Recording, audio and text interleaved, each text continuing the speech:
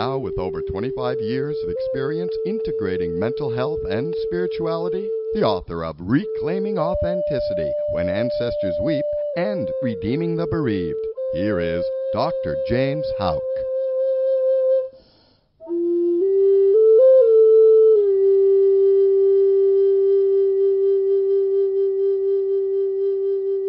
Welcome to Reclaiming Authenticity, reclaiming that which has always been in you.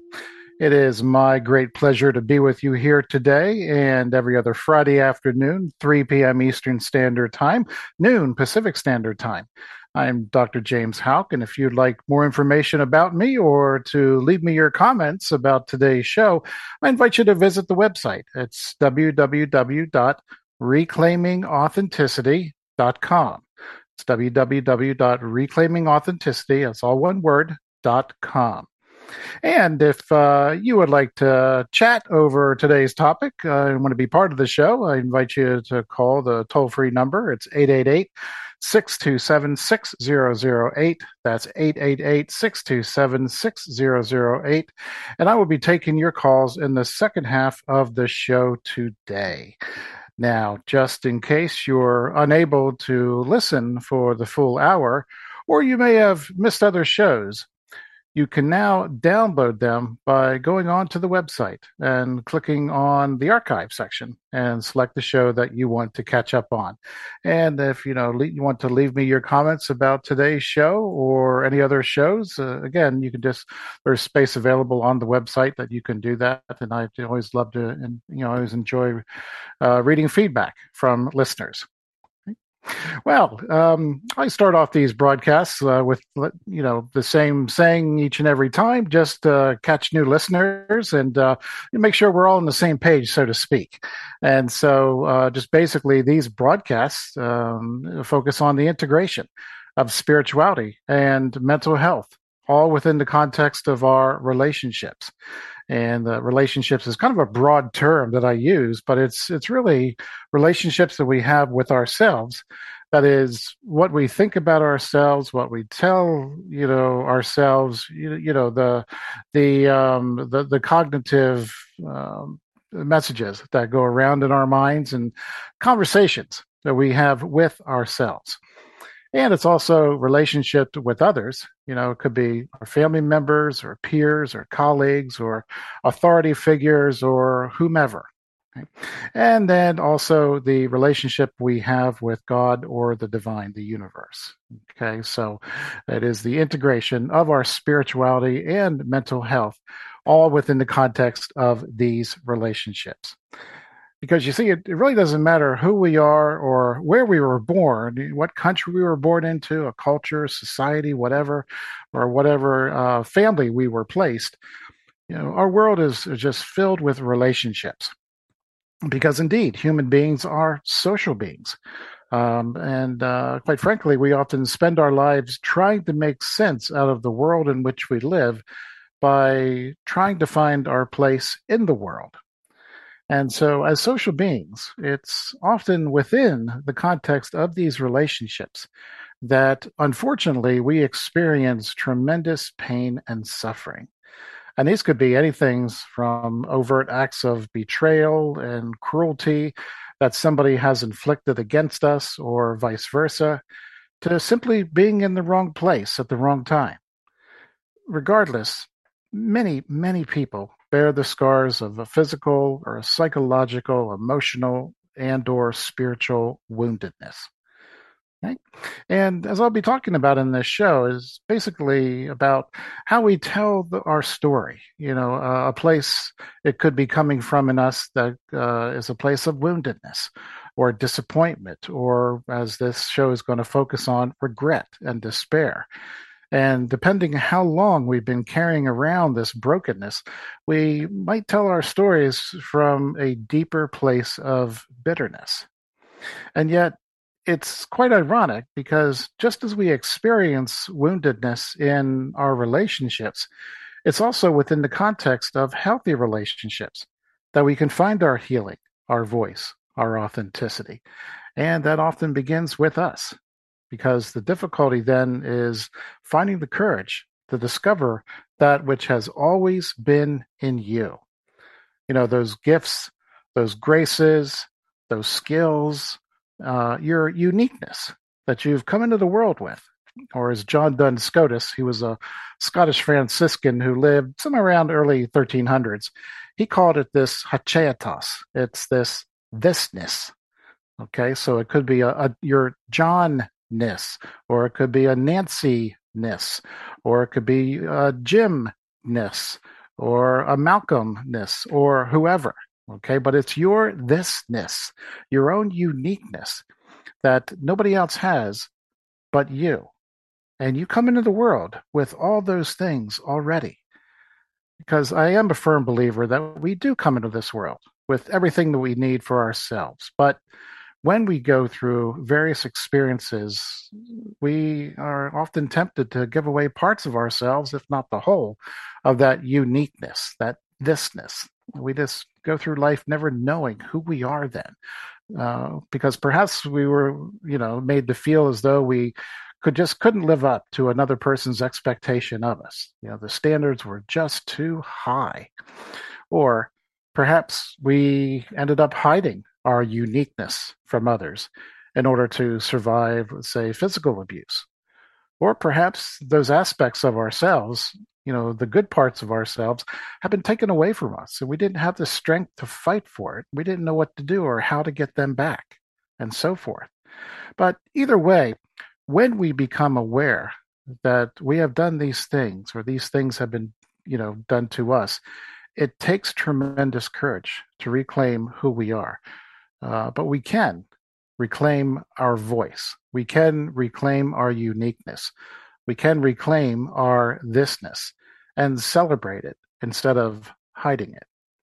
Because when this occurs, we soon discover that the stories that we have been telling, ourselves about ourselves, and the stories about our lives that we share with others, we begin to tell those stories not from a place of woundedness, but we tell our stories of transformation from a different place in us, a place of healing, a place of wholeness, a place of gratitude. And this is the whole point of reclaiming authenticity, helping people discover what has always been in them, and furthermore, helping people discover who they are. Now, to quote Art Williams, he says, "I'm not telling you it's going to be easy. I am telling you that it's going to be worth it." Well, welcome to today's broadcast. As I said, it's entitled "The Gift of Regret: 3 Things We Can Recover From in Life." Okay, the gift of regret. And that sounds kind of odd to say there's something that's so horrible as regret. It's just a weight of guilt or a weight of despair that just lays on our hearts and just feel like we carry it around, and it just gets so heavy. How exactly can that be a gift? Well, keep listening. There's an old saying out there that states there are 3 things in life in which we cannot recover from. Okay, 3 things in life in which we cannot recover from. 1, the moment after it has been missed. 2, the word after it has been said. And 3, time after it has been wasted. So 3 things in life in which we cannot recover from: the moment after it has been missed, the word after it has been spoken or said, and time after it has been wasted. Now, I've also heard it said that we can add 2 more things to this list of things that are so-called we can't recover from in life. One is a stone after it's thrown, and the next one is trust after it is lost. Okay? And I'm certain at one point or another in our lives, we have all heard people express regret over missed opportunities or broken relationships or words said in anger, only to wake up the next morning wishing that we hadn't done or said those things, because perhaps we've even been guilty of these behaviors ourselves. But no matter where we are in life, we all have faced moments when we have wished we'd had more time to do things. we should have done this, or we would have said that, or we could have done this. But, regardless of the situation, what these circumstances have in common is the devastating effects each regret has on our lives and the lives of others. In fact, unresolved regret and despair can literally overtake our lives and actually has the power to destroy us from the inside out. It kind of eats away at our insides like battery acid until all we think and all we say and all we do is just dripping with bitterness and despair. I recently read an article from The Guardian, and the title definitely caught my eye even before I thought of this topic. And it was entitled, "Regret Can Seriously Damage Your Mental Health." Okay. And for those of you who know me and have been listening for a while, that is right up my alley, being a mental health therapist and counseling educator and mental health professional, pastoral professional. So I had to read on. I had to read more about just how can regret seriously damage our mental health. And the article stated that regret can be likened to, an all-consuming fire. It really can destroy our lives. We can see it all around us, whether it's the man who cannot forgive himself for cheating on his girlfriend, and he's not had a serious relationship in like many decades, or a woman who is just so tied up in wishing that she had a child with her ex-partner instead of breaking up with him, that she cannot find happiness in her current circumstances. Or other missed opportunities that people have, such as, well, I know I should have gone back to school when I had the chance, or I wish I had more children in my life, or if only I hadn't been driving down that road in bad weather. Regret is not too far behind. I think everybody can share a story about times when they wished something hadn't happened or they wished they hadn't said something. So how do you live with regret? How do you live with despair? You don't. According to this article and my own experiences, that you actually don't live with regret. You can actually die from regret, but you can recover from it. It seems like we only seem to be able to blame ourselves at times for what has happened, rather, seeing our behavior in just a much wider, broader context, and stepping back and understanding why we took the path we did based on the information we had at the time. It's like, can we come to peace with the choices that we have made in our lives based on what we knew at the time? Okay. And, under these conditions, there, as I said before, regret can become quite toxic if it's not dealt with. But regret does not only serve as a defense, shall we say, against the risk of saying loving, that I just cannot risk getting hurt again, or I should have taken a chance to love that person when I had the opportunity. It can also serve a darker purpose and allowing people to hide from the deeper pain of remorse.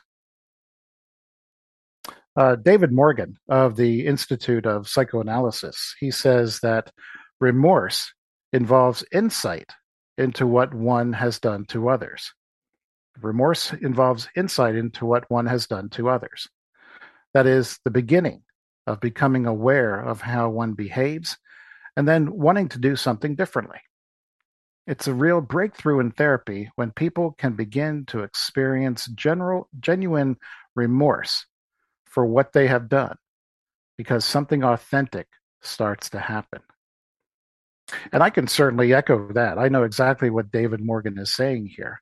It's when a person just realizes for the first, perhaps time in their life, that they get this glimmer of insight, that they are so filled with remorse that it really opens up an opportunity for them to make amends. And let's face it, I mean, let's be real here for a second.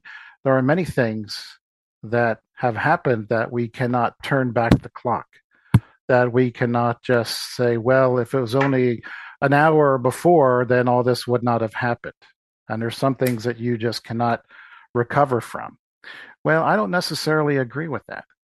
I think that we can recover from many, many things, but it's what we do with those missed opportunities or those words spoken in anger, or even the times in which severe pain was either inflicted on us or inflicted on somebody else. We can do something with that to make amends. We can do something to start or continue the healing process. And it's true, despite the fact that regret has the power to create despair in people, there is an upside, or as I call it, a gift to be found with regret. Namely, it's actually the beginning of becoming aware of how we want to do something differently going forward. In other words, it gives us opportunities to make things right. Now, ironically, remorse over missed opportunities or broken relationships and words that are perhaps said in anger or just very hateful can be a real breakthrough for change in our personal lives. In fact, it is the moment for authenticity. There's the German-American developmental psychologist Erik Erikson had a unique way of understanding guilt, regret, and despair because he placed these feelings along with other feelings in a series of his stages of human psychosocial development. He developed this theory when he was alive. And these stages, there are 8 of them, ranged from infancy all the way through to old age and eventually death. And what made these, or this psychosocial developmental stages unique was that during each stage, the person experiences a psychosocial crisis or a challenge, which could have a positive or negative outcome for one's personality development. Okay, and according to this theory, a successful completion of each stage, each of these 8 stages, results in a healthy personality and the acquisition of characteristic strengths, resiliency, which can be used through tough times. Now, I won't go through all the 8 stages here, but I do want to mention the last stage, the 8th stage in our lives. It's a time, Erikson said, of, for people who are 70 plus years old. Okay. And the crisis, as he calls it, or the challenge that must be resolved in this particular age bracket is finding integrity with one's life versus being consumed with despair.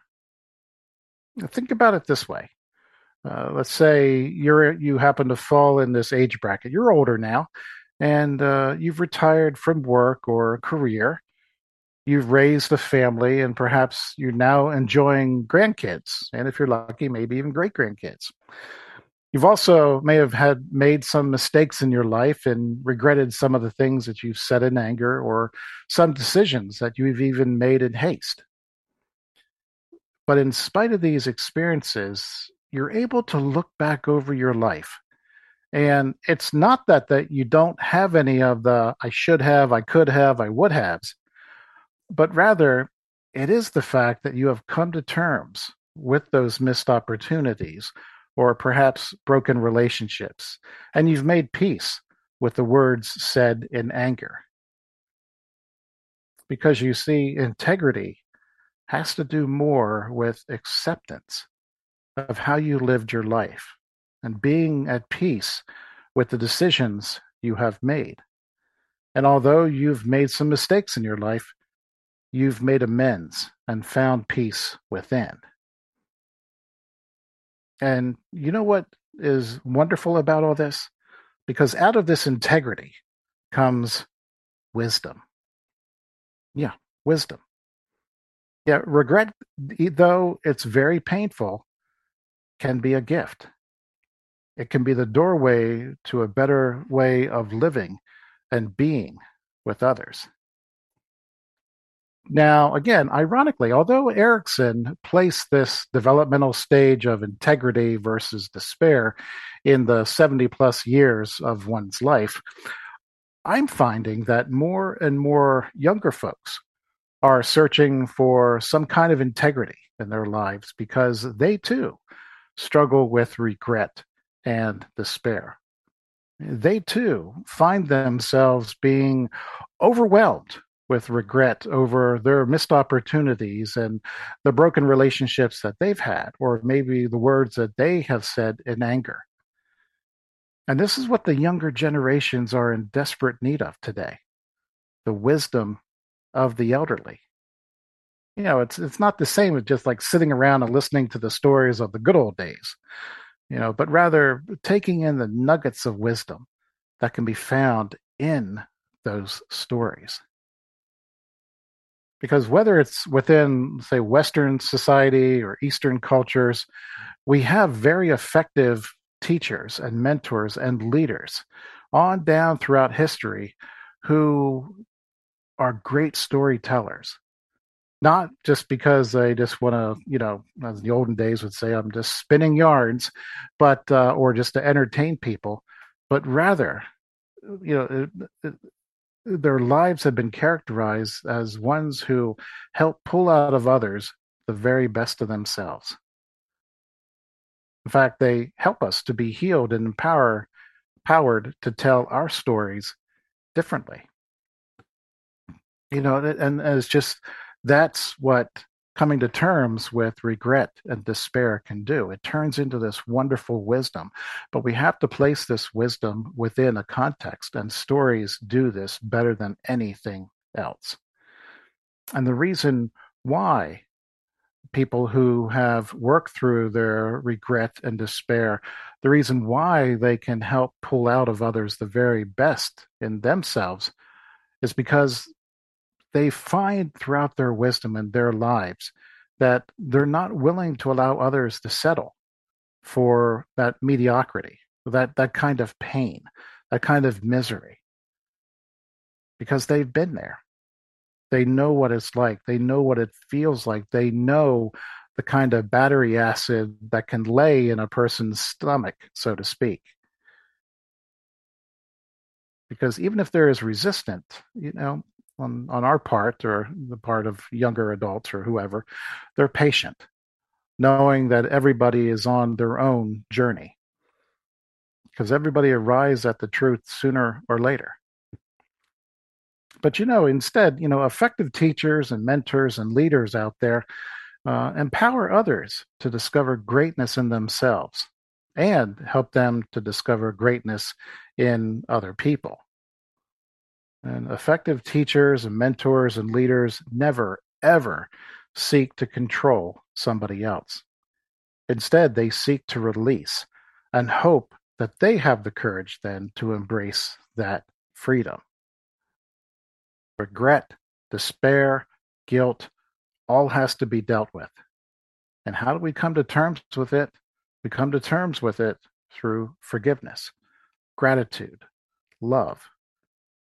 And it starts with us. We have to forgive ourselves. We have to find gratitude within ourselves. We have to be able to love ourselves. And when we do, we find that deep, deep, deep peace within ourselves. And out of that grows this wisdom of what's really important in life. And again, the great teachers out there, the mentors, the leaders, the people who carry that kind of wisdom for us, they're able to do this because they themselves have learned how to live in forgiveness and gratitude and love on a daily basis. Their lives have been founded and are founded on their discovered wisdom of saying, forgive me, I forgive you, thank you, and I love you. Integrity comes from knowing the value of restoration and reconciliation in relationships. But sometimes we find an effective teacher, a mentor, and a leader, those who carry the wisdom, and we often become complacent, believing that all we need to do is just hang around them and ask for one blessing after another. But let's not kid ourselves. We have our own inner spiritual work to do in terms of, how are we going to cultivate forgiveness and gratitude and love into our daily life? We do have to listen to teachers, gurus, mentors, leaders, not just on what they're saying, but also listen to their method of how they're imparting that truth. Because quite often, the most effective means of teaching and passing on that wisdom come from people who are great storytellers. And they use everything from plots, analogies, irony. These storytellers have shared ancient wisdom that has ignited powerful transformation in those who have ears to hear, so to speak. And nothing touches our hearts as when a great teacher shares a story. Because storytelling is still one of the basic and yet most powerful means of imparting truth, because we take in those stories not necessarily through our ears, but mainly in our hearts. And it's in those moments we often feel whereby the moral of the story has reached in, grabbed us by the soul, and will never let go. Well, I would really love to hear what's on your heart about this subject. So again, if you would like to call in, that number is 888-627-6008. That's 888-627-6008. And I'll be taking your calls after the break. Again, you are listening to Reclaiming Authenticity, and I'm your host, Dr. James Houck. Be back with you in 1 minute.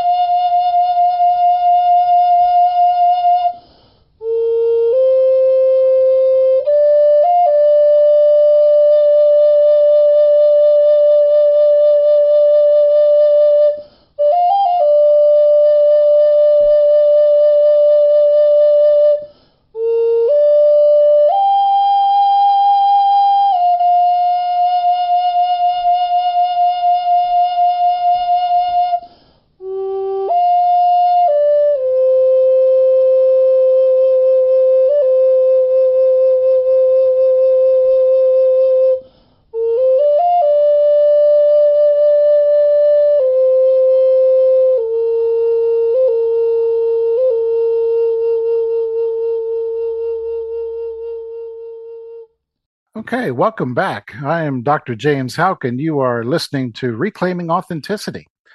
Now, earlier in the show, if you were with me for the first half, I talked about the old saying, there are three things in life in which we cannot recover from: the moment after it has been missed, the word after it has been said or spoken, and time after it has been wasted. The moment after it has been missed, the word after it has been said, and time after it has been wasted. And I'm certain we've all heard people express regret over, things such as missed opportunities and broken relationships and words said in anger, only to wake up the next morning and wishing we hadn't done or said those things ourselves. Because perhaps we've even been guilty of these behaviors too. In fact, no matter where we are in life, we all have faced moments when we wish we'd have more time to do things. We should have done something, or we would have done something, or we could have done something. Either we didn't have enough time or just had a missed opportunity, or maybe we got too busy and we had to focus on other things in our lives. And before you know it, years have gone by. And, I would have done that if only, and I could have done that, but, I didn't. And a lot of people just spend the rest of their lives just spinning that regret and that despair. And despite the fact that regret has the power to create this kind of despair in people, there is an upside or a gift to be found with regret. It's actually the beginning of becoming aware of, what we want to do something different going forward. In other words, it gives us an opportunity to make things right. Because ironically, remorse and regret over missed opportunities or broken relationships or words said in anger, there can be a real breakthrough for change in our personal lives. In fact, it is this moment in which we can actually find our authentic selves. See, a lot of people get that confused because they think, well, I should have, I could have, I would have. That's the real me. Or if I said something in anger, that's the real me talking. And they think that's them being authentic, but it's really not. It's an excuse for not wanting to deal, perhaps, with weightier matters within themselves. Okay? But remorse isn't necessarily a bad thing. Regret isn't necessarily a bad thing. Guilt is definitely not a bad thing, because those three aspects can work together as a catalyst to open our eyes and stir our hearts in ways in which we want to make amends, or we want to do right by somebody, or we can, ask for forgiveness and so forth. But a lot of times the message out there in society is don't feel that regret, don't feel that remorse, don't feel that despair, and don't feel that guilt.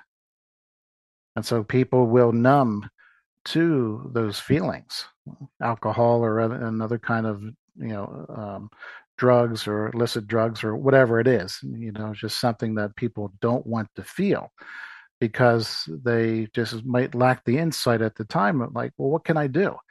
I can't go back and undo what I have done. And that's true. How then do you live with that? You live with it by transforming the opportunities that are ahead of you to create a real change, not just in yourself, but in the lives of others. And that's the moment for authenticity. But when it comes to ignoring regret and living our lives in despair, let's keep in mind that by doing so, it does have a devastating effect on us and the lives of others. It will show up in our relationships. Because you've heard the old saying, hurt people, and wounded people wound people. It's because, hurt people act from a place of that internal woundedness that has yet to be forgiven or healed and released. And interestingly, there's still much debate over who benefits from forgiveness. Is it the one who forgives, or is it the one who is being forgiven? Yeah, it's actually both. Bonnie Weil, who wrote the book Adultery, The Forgivable Sin, she writes in her book that if we don't forgive a grudge, there is a part of us that dies inside. We lose our optimism, we lose our enthusiasm, and we most definitely lose our zest for life. I'm sure we've met people like that. I'm sure there's times that we may have even acted that way ourselves. Yet, how many of us have said at one point in our lives, I get hurt, and you want me to forgive the offender? Because after all, I'm the one that got hurt. The offender should do something for me. And this sounds reasonable to hang on to problems such as anger and bitterness and unforgiveness. But again, let's be honest. The real issue why we don't want to forgive might just lie in the fact that perhaps we want to keep ourselves protected from further wounding. We don't want to let our guard down because we just might be hurt all over again. And this kind of thinking traps victims in their pain and offers no plausible solution, especially if offenders don't realize that they did something wrong, or even if they do, they may not feel like making amends. And the situation seems problematic and it locks victims into a space filled with hurt. And carrying this hurt around can be a burden to a person's social, physical, mental well-being. But forgiveness eases this, and not surprisingly, is linked to improved health and quality of life. Is it easy? No. It is a process. Forgiveness is very much a process. And I've sat with clients who, they come to this understanding of, people tell me I need to forgive. And, my question back to them is, okay, if they tell you to forgive, how? How do they tell you to forgive? Well, they don't tell me that. They just say I need to forgive. And it's like, okay, well, let's do this at, a scale of like 0% to 100%. What's the percentage of how you feel that you've forgiven the person so far? When the person say, quite honestly answer, well, I just feel 20%. I have about 20% forgiveness for what they have done to me. And that's like, okay, fair enough. And I don't blow smoke with people and say, well, you'd have to be at 100% or else. Some people take, like I said, forgiveness is a process, and some people need time to move toward that 100%. And so I follow up that discussion with, what would it take? What do you need to hear? What needs to be said to you? And so on and so forth, to move you to, let's say, 25% forgiveness or even 30% forgiveness. And a person will think about it and they'll come up with a solution. Okay? And then let them sit with that for a while, and let's say the next week, and we talk more about forgiveness, and like, okay, you're at 30%. That's good. It's good. Don't beat yourself up because you're unable to forgive the person fully right now. But what would need to happen? What would need to shift in your life, or what would need to be said to you, and so forth, to, let's say, move you to 40% forgiveness, or even 45%. And after a while, the person's like, well, if this would happen, or if I heard this or something like that, I could probably be around 40%, And what it allows the person to do is to get used to the idea of what forgiveness feels like. It gives them a chance to get used to not only them coming to terms with what's been done to them, or perhaps even they need to ask for forgiveness as well. But they realize that this is going to take time. It's a process, and they're in control of just how much they feel like they're able to forgive at this given moment, all the while moving towards, that 100%. And it might take the rest of their lives to get to that 100%. We don't know. It depends. Everybody's different. Everybody walks this process of forgiveness in different speeds, so to speak. Well, this past week, I've had some pretty interesting conversations with the kids that I counsel about forgiveness. And that's why I love to talk about kids, and then the adolescents about forgiveness, because they're kind of really open about it. And like, yeah, how do you do this? Is it more than just saying you're sorry? And like they're really open to discussing these matters. And interestingly enough, whenever we get on the subject of forgiveness, sooner or later, this forgiveness conversation all comes back on. So, what video games are you playing? Because unfortunately, many times video games are not always seen as ways to teach kids about the real lessons in life. But everything is a teachable moment for us. Right? For instance, let's say just choose any video game, okay? You're trying to reach an end goal or an end, whether it's getting to a finish line or reaching a top of a mountain or trying to find a hidden treasure or whatever the goal of the game is. And most of the time, it takes several attempts to succeed. Or in other words, no one person playing the game has ever reached the goal of the game without making a few mistakes along the way and having to start over. And herein lies life's lessons about forgiveness. When we forgive, or when we ask another for forgiveness, it's like we have been given another chance to start over. To start over with ourselves, to start over with others, even to start over with God. Forgiveness allows us to re-enter society a little bit wiser and be more engaged in living in gratitude because we know how much we have been forgiven.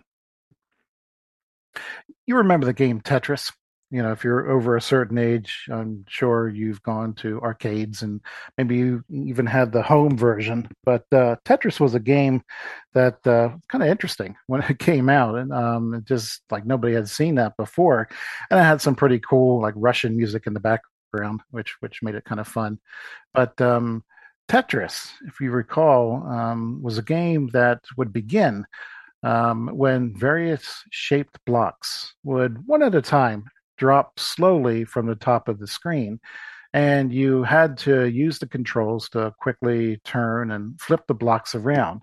And then you had to stack them in a way that you could avoid building up a wall. Okay. And then the key to the game was to complete a full row of blocks in order that the row would then disappear, thus making your wall smaller. Okay. And that was the kind of the goal of the game.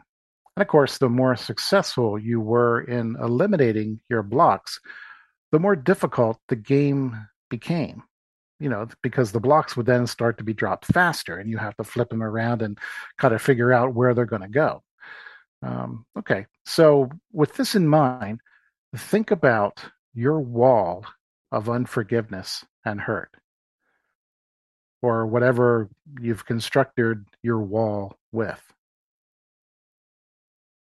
It's a very powerful analogy because we hear people like, well, I just build up walls. I have walls around me. Nobody gets in. I don't get out because I have a wall.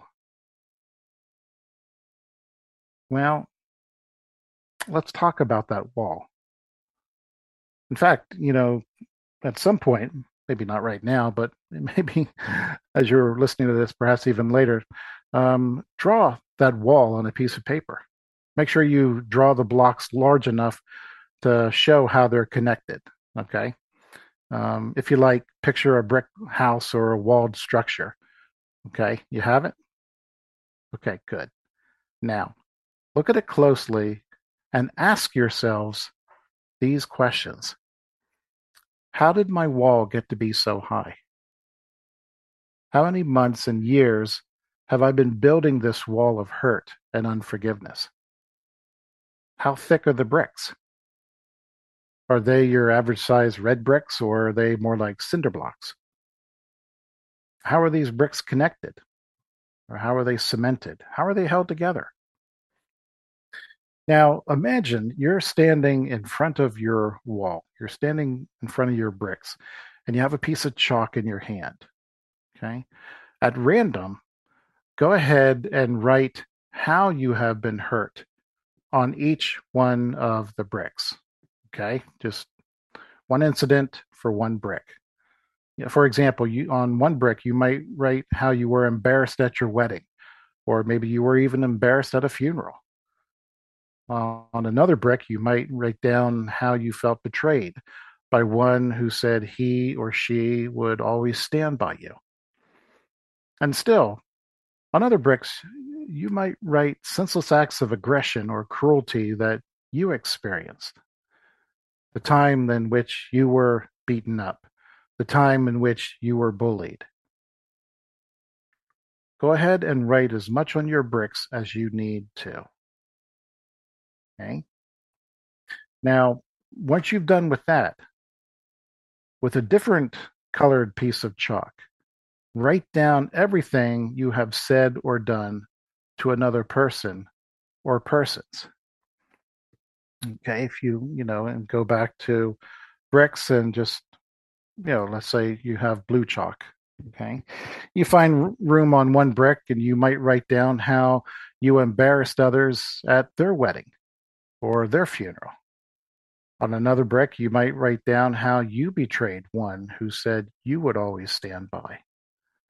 Or on other bricks, you might write down senseless acts of aggression or cruelty you committed. So go ahead and write as much on your bricks as you need to. And all in all, this exercise might take you an hour, a day, or maybe it will be an ongoing task for you to complete over several weeks, months, maybe even years. But when you've finished, stand back, look at your wall. Sit with this wall for some time and feel those emotions that are attached to the wounds. Don't judge them, just feel them. Just let them come up and notice them. And then ask yourself these questions. What needs to happen for me to take down one brick? Just one. What do you need to see or hear? What do you need to say or do? What's keeping you from doing so? How are the other bricks in this wall connected? What do they have in common? Is there a pattern of woundedness here that keeps showing up again and again? What do I gain from keeping these bricks in place? What do I lose by keeping these bricks in place? So we can apply the same analogy or metaphor to our lives, especially when it comes to working through despair and pain and regret and guilt. We can apply the same analogy when it comes to forgiveness and gratitude. Because most of the time, society wants to treat these themes as separate and individual, but they're not. Because when it comes to integrating our spirituality and our mental health, forgiveness and gratitude can never be separated. And we, go ahead and try. It's not going to work, but, try to make this out to be a which came first, chicken egg scenario. But in all actuality, I've never met a person who didn't express gratitude in all that they do and say without also first having forgiveness in their heart. If you want to think about it this way, forgiveness and gratitude go hand in hand, just like peanut butter and jelly or peas and carrots. Because when we both have forgiveness and gratitude, it opens up the heart like nothing else in our lives and allows an authentic love of self and others to emerge freely.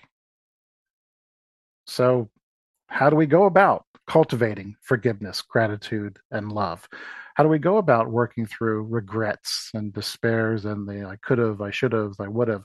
How do we go about working through a lifetime of missed opportunities, broken relationships, or words that have been said in anger so that someday we can find this peace within our hearts, that we can look back and have that integrity that has turned into this beautiful, beautiful wisdom? Well, it's actually easier than what we think. But we first have to begin with the most difficult people you may ever encounter: your family. Forgiveness and gratitude must begin with our families, because this is often where we've experienced some of the most pain and hurt in our lives: psychological, emotional, physical, even spiritual pain. We have to begin with our families, or our family of origin issues, because these are the first people who gave us a sense of how the world works. Now, family systems theorist Murray Bowen, he suggested that a person cannot be fully understood in isolation. That is, apart from the greater context of one's family or one's community or culture in the world. Because within these larger systems, people struggle to differentiate themselves and to be guided by their own thoughts and feelings and actions. In other words, although individuals really have this desire to, I want to think and live for myself, they often are drawn back into, let's say, a prevailing and often a codependent emotional patterns that characterize families and cultures and societies. Because still, if we're honest with ourselves, we may live in a part of the world where society's definition of differentiation is really a mixed message. On one hand, differentiation is often taken to the extreme, as we're told to, well, you have to look out for number one, be an individual, walk to the beat of your own drum, even at the expense of others, if necessary. And yet, on the other hand, there are times when we're also expected to go with the flow, don't make waves, fall in line with the status quo. And if these mixed messages are confusing, we're not alone. All we have to do is examine the history of systems in order to understand the violent and the oppressive patterns against people who do not conform to such wishes. And these mixed messages go back generations and generations. Regret and despair also go back generations and generations. In fact, whenever we think of ancestral healing, we might be hesitant to begin this process because we may still hold a tremendous amount of bitterness and rage and contempt against those who committed the physical, emotional, sexual abuse against us or our families. In fact, as we flip through our family albums or as we swipe through the digital pictures, we may discover that they're not always filled with pleasant memories. Instead, those pages may be filled with more memories of abuse and control and oppression and downright cruelty. But nevertheless, when we realize we can be the transitional generation that no longer has to carry such wounds, then our ancestors no longer have to carry them either. Because indeed, we all possess this inner strength, the resources and gifts to make this happen. Again, wounded people wound people, and intergenerational trauma attests to this. However, people who live their lives in forgiveness, gratitude, and love transform generations. And discovering the power of our soul's voice is tremendous. It's a tremendous catalyst for change. I'm Dr. James Houck, and thank you for listening to Reclaiming Authenticity. Thank you for spending this hour with me. And if at any time that you needed to pop out, or if you wanted to listen to another episode or another broadcast, just invite you to visit the website and just click on the archive section, and then you can choose the ones that you may have missed. So until next time, may everybody be safe out there. May everybody be at peace, and may you find the wisdom that lies within you. Take care.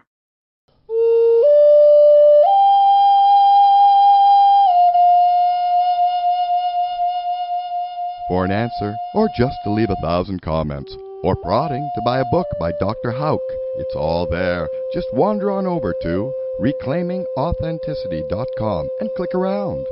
And we'll see you next Friday at noon Pacific Time on PBS Radio TV.